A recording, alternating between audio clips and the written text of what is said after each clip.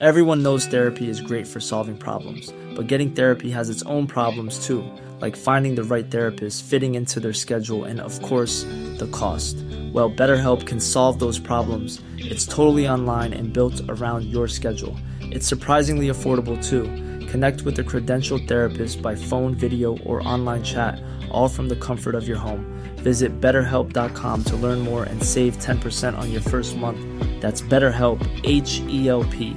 This Mother's Day, celebrate the extraordinary women in your life with a heartfelt gift from Blue Nile. Whether it's for your mom, a mother figure, or yourself as a mom, find that perfect piece to express your love and appreciation. Explore Blue Nile's exquisite pearls and mesmerizing gemstones that she's sure to love. Enjoy fast shipping options like guaranteed free shipping and returns. Make this Mother's Day unforgettable with a piece from Blue Nile. Right now, get up to 50% off at BlueNile.com. That's BlueNile.com. Welcome to the Delicious Magazine May podcast. This month, Michel Roux Jr. reflects on 50 years of Le Gavroche. Author Veronica Henry visits independent food producers in Bath to find inspiration for her next novel. Samaya Usmani tells us how to get the best out of our spices. And we join Jamie Oliver at a cook-off with a difference. But first to the kitchens at BAFTA, the British Academy of Film and Television, where Delicious Magazine is hosting a screening of the movie Chef. Readers enjoy a 7-course tasting menu created by chef Anton Manganaro, followed by a screening of the film in which Jon Favreau plays the frustrated hero who swaps the constraints of fine dining for a food truck road trip. Anton told me what he's expecting from the night. 160 people coming in, tasting two sides of the film. The first side is all the classic French style of food that he cooked at the time. Some really good flavours, some really good ingredients. And then a little bit more innovative, a little bit more relaxed style after the meal. I joined Anton as he practised making one of the signature dishes of the film, the molten chocolate lava cake. I asked him how the film resonates with him as a chef. I've seen it about 15 times now. It is one of those all-time punch-the-sky, feel-good films, isn't It is a good film. Have you felt his pain? I think most chefs have felt his pain. Also being told what to cook as a chef. I think not a lot of chefs like that. I think you need to balance it. I think you need to allow the chef the scope and the time to be creative. Yeah. Otherwise you're just stifling. And what about the role of the critic? He nails it on the head, doesn't he? He said the food is passé, it's old, it's tired. And he really felt the chef through the food. So who's your favourite critic? All of them. I love them all. Sadly, A.A. Gill passed away. He was great. I think they're all good. I think you can't knock a critic. Faye Mashler has been at the forefront. She's been around since the 70s, hasn't she? Totally, and she knows her food and she knows what it should be and what it shouldn't be. Customers are paying a lot of money and they want the best. Now, the really tricky thing about a chocolate fondant is stopping it collapsing when it comes out of the oven. So, an important part of this is unveiling the fondant, and that can be the chef's worst nightmare. They sometimes don't set properly in the ring.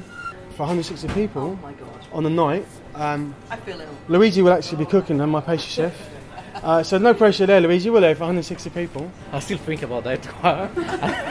I need to prepare mentally. So what are we doing now? So we've done the butter, 70% bitter chocolate, and we're just going to mix in the sugar. Where's the chocolate from? It's Valrhona.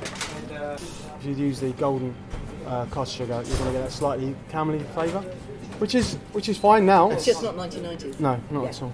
We just add the eggs in, straight like that. Is when you bake it, the egg is a setting agent, but you want to catch it so it's still running in the middle. Some chefs used to make a ganache and freeze that, and then put the mixture into the ring, and then drop the frozen ball. And he talks about that in the film, and that's why he gets really annoyed about it, because he says it's a trick. It's not even properly done. Do you agree?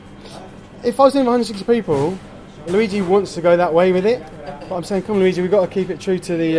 it's all about the film, isn't it? We have to, and bless him, he's getting a bit nervous, but we'll have a dry run and make sure it works out for the night. When you cut it open, it has that gorgeous molten interior, and it is beautiful. The chocolate is beautiful.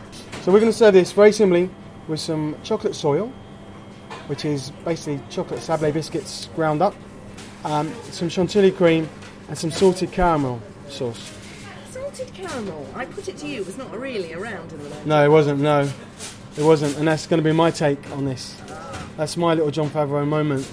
With the fondants in the oven, I asked him about some of the people he's cooked for at BAFTA. Leonardo DiCaprio was a vegan. Actually. So we had English beach roasted peppers, black and white quinoa with radish, lemon and avocado, leek and wild mushrooms, pickled heritage carrots with poppy seed dressing and beetroot gel. That was just a starter. Oh my God. And then followed with an aubergine tian with peppers, chestnut mushrooms, with a herb crust, a tomato salsa sauce, leaf spinach and rosemary potatoes. And then for dessert, we did a coconut creme brulee, fresh raspberries, lime and Thai basil. It was all vegan. Fabulous. It was great, yeah. Did you say thank you afterwards? No, it was too busy. Is that our fondants? Yes, that's our fondant. So they've come out. I'm just going to touch them. A little bit of the extra chili cream.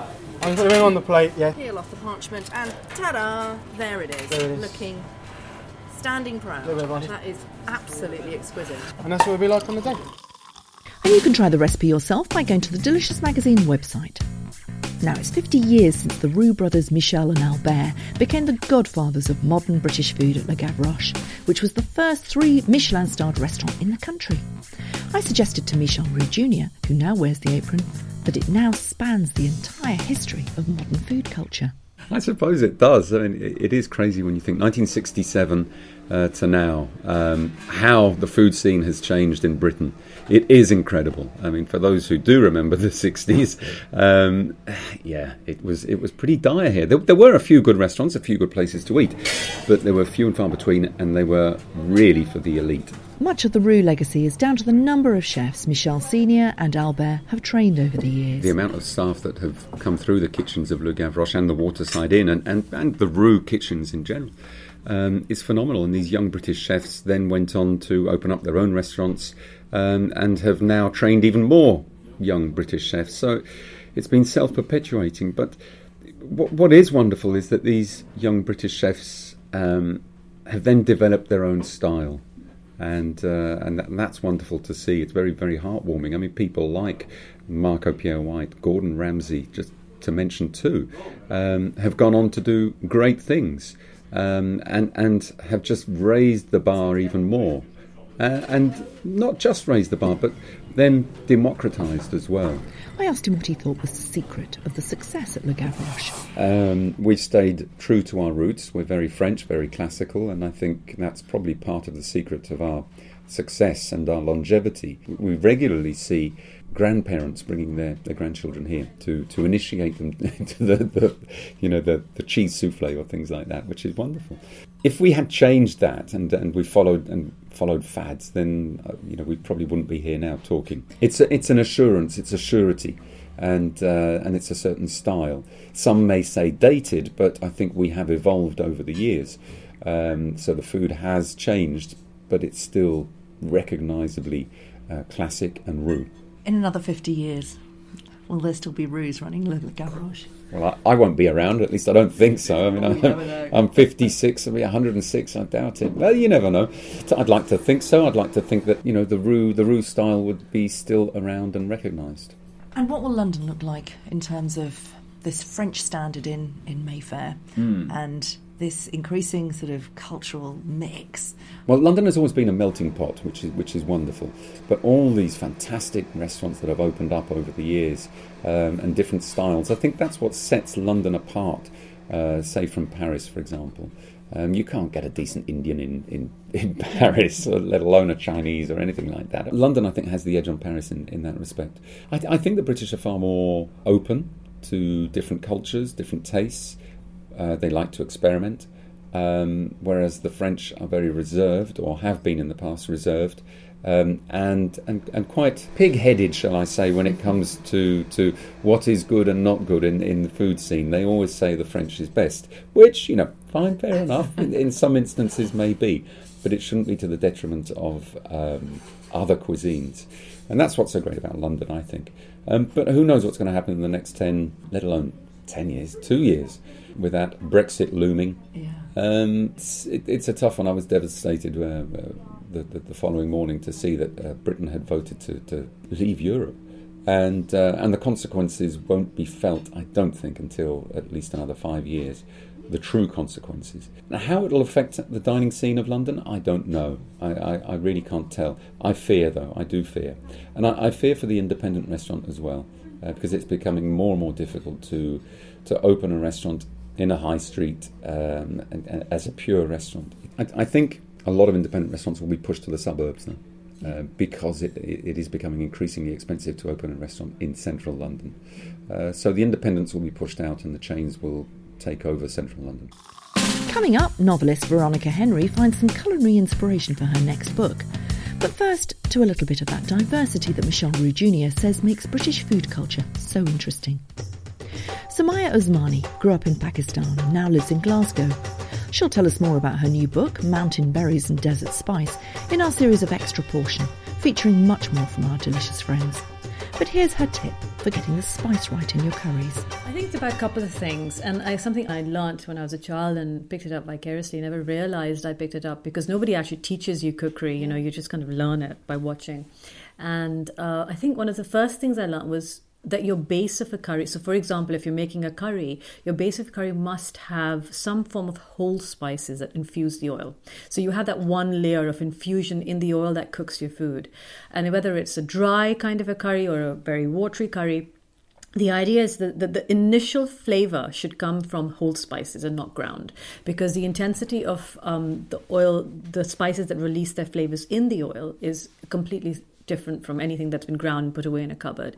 So that's definitely one layer. And I think another one that at least I think very key to Pakistani food is that there should be a degree of freshness in your spices. So you do need to layer at some point with loads of fresh coriander or mint or green chili, something to kick open the flavour buds, because obviously there's all this very rich earthiness, but then you want some freshness to layer up your mouth.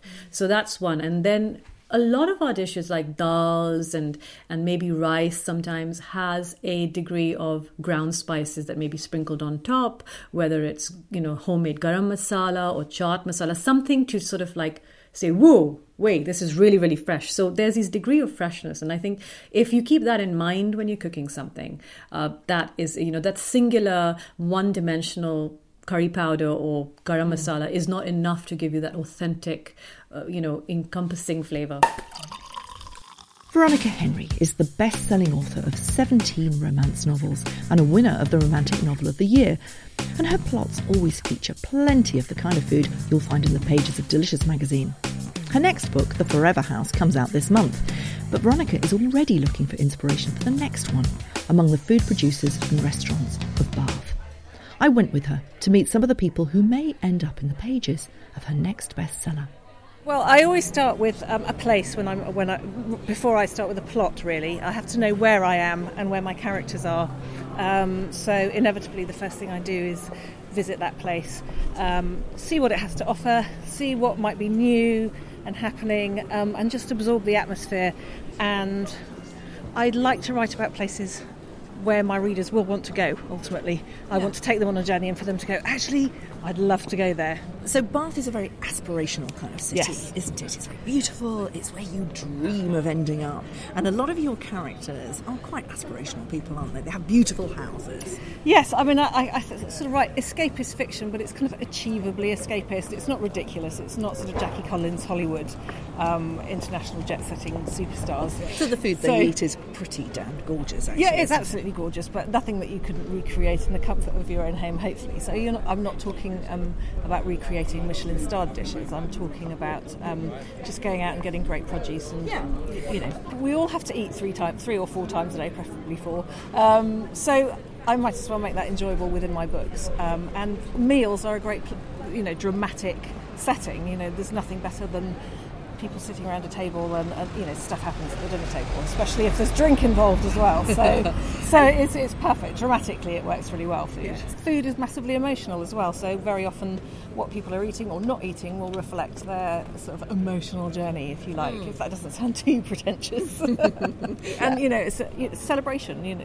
There's always food at a celebration. So if there's a high point. That's a lovely thing for me to then indulge in is, how can I make this the greatest party for my reader and my characters? We've just been to a vegetarian and vegan restaurant, for example. Absolutely stunning food, real depth of flavour in there that you kind of traditionally associate with the long, chicken stock or beef stock being cooked down, but still those intensities of flavour were there. So food is evolving massively. I think when I started off it was stodge. My characters were eating stodge. And now, they're more health conscious and they're more... It is much more visual now, food. People are really conscious of what food looks like on the plate, so I have to kind of translate that too. We all love the old favourites, the comfort food, but then it's nice to be in with the, as you say, vegan, fashionable of the moment, or nose-to-tail cooking. You've got to be aware of all of those things without lecturing people on how to eat properly. It's amazing when you go out and you start talking to people how that will turn into a funny story or an interesting dramatic dynamic, and you just think, oh yeah, I know who you're going to be in my book, and it won't necessarily be who that person is, but there'll be something that they say that just trips the switch and you just think, that is amazing. As we walked around the city to find out what's trending in Bath's food scene, we met Charlotte at the Thoughtful Bread Company, who was preparing a pop-up, and Vicky in Society Cafe to see what's new with coffee. The last one we did was a curry club. So rather than just serving like a bog standard curry and naan bread, we looked into lots of different seasonal ingredients. So we did a really nice slow roasted lamb, and because we're a bakery, we baked our own naan bread and did all sorts of other things, chapati chips and that kind of thing. But we also emptied out our dining area and decorated it so it was really immersive, lots of candles and fairy lights and other sort of decorative things around. That's amazing. So it's just sort of about all the different textures and different flavours and how to sort of turn that into almost a story, if you like, over 7 courses or whatever. Sure. That's it's quite inspirational, really, isn't it? Yeah. And then I love the idea of the decoration as well. Sort of, I can see it very pink and sort of hot. Yes, Jaipuri. It was. Yeah, definitely. People don't really realise when they think about coffee is that it's actually a fruit. So cascara is what surrounds the bean that you get as roasted coffee. So it's actually a byproduct. So lots of farmers on the farm will actually drink that as their kind of, rather than get a coffee fix, they brew that. We brew it called like a tea, just with water. And then we served it to you today, mixed with some tonic water and some grapefruit, just to kind of really emphasise the fruity flavours. So it's kind of a good caffeinated kind of tea. So. But it looks like a cocktail, doesn't it? Yeah, or you can put some booze in there if you want. Don't you worry. You might have to. A bit of vodka, perhaps. Have you got one to show us? Yes, I do. These tiny little glasses of the very sort of clear... Sort of jewel colour, isn't it? Like a almost an Aperol colour. Yeah, absolutely. I'm always looking for really visual food to write in my book so that people can imagine it. Even if they can't taste it, they can see it in their brains. So that's perfect. And I love innovative, exciting, new, fun things. So everybody's going to be drinking them now. Hey, it's Danny Pellegrino from Everything Iconic. Ready to upgrade your style game without blowing your budget? Check out Quince. They've got all the good stuff, shirts and polos, activewear, and fine leather goods, all at 50 to 80% less than other high-end brands. And the best part? They're all about safe, ethical, and responsible manufacturing. Get that luxury vibe without the luxury price tag. Hit up quince.com/upgrade for free shipping and 365-day returns on your next order. That's quince.com/upgrade. There's never been a faster or easier way to start your weight loss journey than with PlushCare. PlushCare accepts most insurance plans and gives you online access to board-certified physicians who can prescribe FDA-approved weight loss medications like Wegovy and Zepbound for those who qualify. Take charge of your health and speak with a board-certified physician about a weight loss plan that's right for you. Get started today at plushcare.com/weight-loss. That's plushcare.com/weight-loss. plushcare.com/weight-loss. Burrow is a furniture company known for timeless design and thoughtful construction, and free shipping, and that extends to their outdoor collection. Their outdoor furniture is built to withstand the elements, featuring rust-proof stainless steel hardware, weather-ready teak, and quick-dry foam cushions. For Memorial Day, get 15% off your Burrow purchase at burrow.com/acast, and up to 25% off outdoor. That's up to 25% off outdoor furniture at burrow.com/acast. Before we hang out with Jamie Oliver and the kings and queens of the food industry, let's hear from Delicious editor Karen Barnes and what we can read in the May issue of the magazine. We have a new and very important series starting this month. It's called the Food Writer in Residence series, and part of the thinking with putting this together was inviting food writers who are not necessarily the most well known, but who write fantastically about food, write wonderful recipes, and some of whom might be unsung heroes.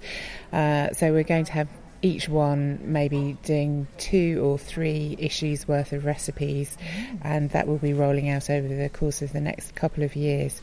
The first of those is Gil Mellor, who is from the River Cottage, and he last year wrote a fantastic book called Gather to great acclaim, and he's starting the first of 2 big features for us, and it's a walk and eat feast. So it's his food to pack up in a rucksack and go out as soon as there's a sunny day. Sometimes when you think about country cooking, people maybe think it's very traditional and retro, and maybe not involving any new twists and new flavours. And I think Gil is one of those cooks who he's looking forward as well. He's looking at influences from other restaurants and thinking about new ingredients. And so his recipes are traditional with a modern twist, I would say. We also have a feature which is all about the rules of cooking that make a difference. And I have to say I'm not a great one for rules generally in life, but I think all of us can identify with those moments where sometimes you might make a recipe and think, why has it tasted so good today when last week I made the same thing and it wasn't quite... I don't know if you've had those experiences. And we were all discussing this in the office. You want to know why and what makes the difference. And usually the difference is something quite small. So it might be that you've rushed cooking the onions, for example, or you haven't caramelised something for quite long enough, or you've been making a cake and you've been a bit rough when you've been folding in the egg whites that have so much carefully whipped in air. So we identified 7 rules that you can understand the technique and why it's important to do it a certain way, and then we've created a recipe using each of those rules just to help readers and magazine users to understand what it is that makes cooking better than it would otherwise be.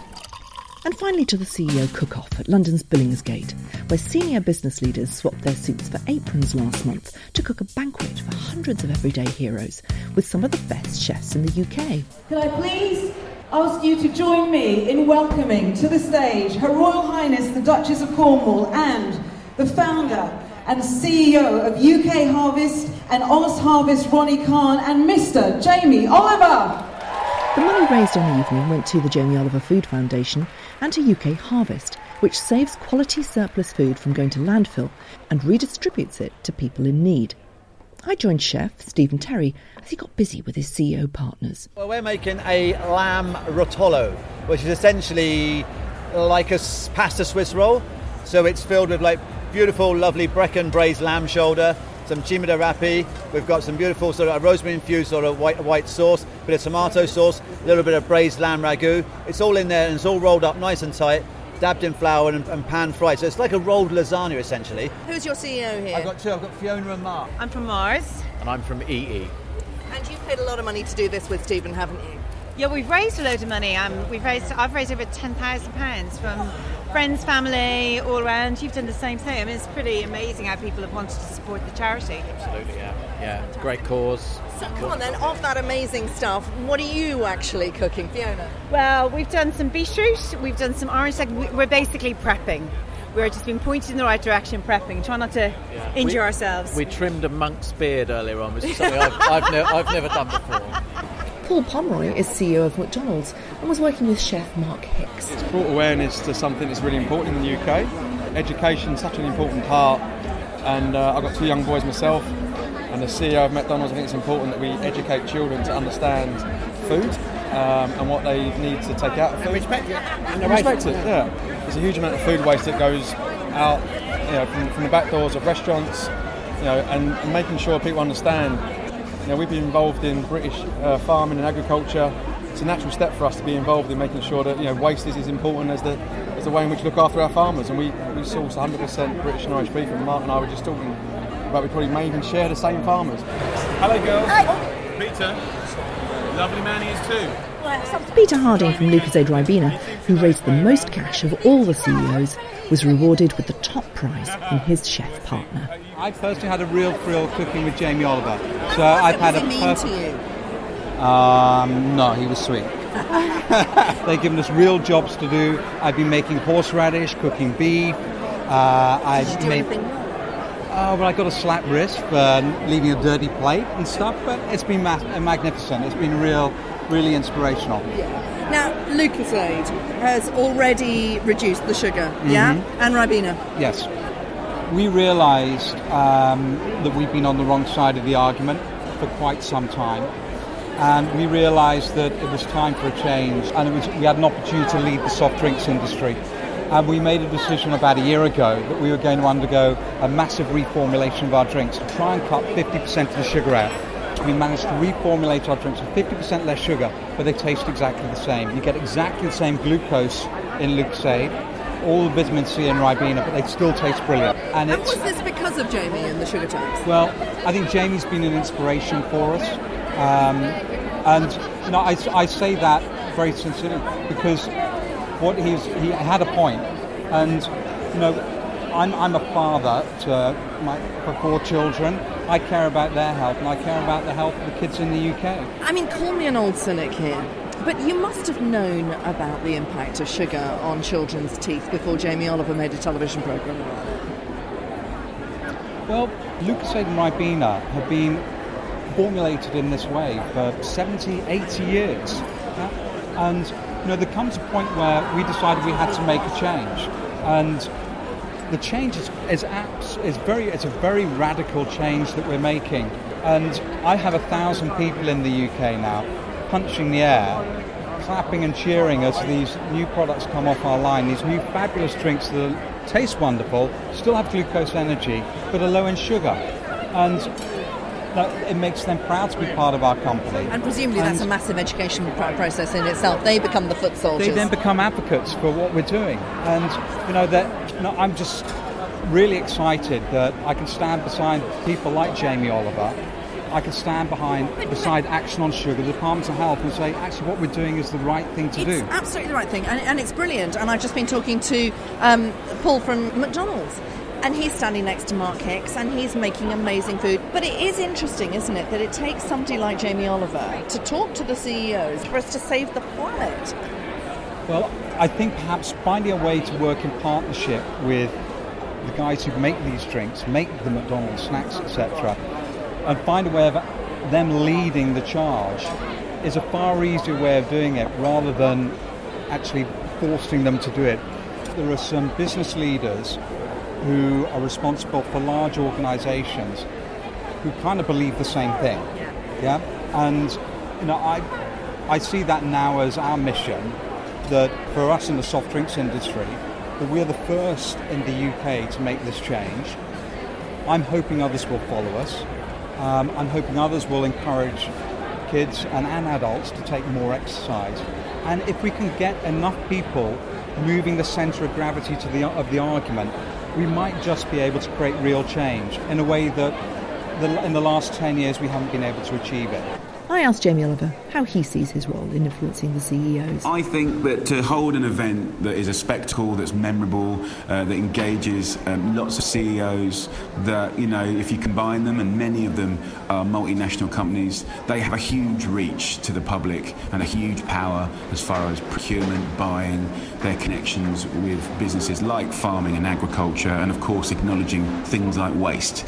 So when you are working with the bosses, it means that you've got an amazing opportunity to inspire and empower and hopefully kind of, in a nice way, put a little pressure on these people that run these companies about the story of waste not being a kind of nice luxury. It's a necessity. And the fact about sort of, procuring food or buying food in a kind of responsible way, this can make a big impact. And, we had some amazing CEOs from some huge businesses. So from McDonald's to, even the CEO of Lucozade, Ribena, openly thanked me for promoting the sugary drinks tax. Who would have ever thought that conversation would ever have happened? But, ultimately, I think these individuals have incredible power to not only look after their colleagues and staff in the most amazing way, but also help educate and inspire the public as well.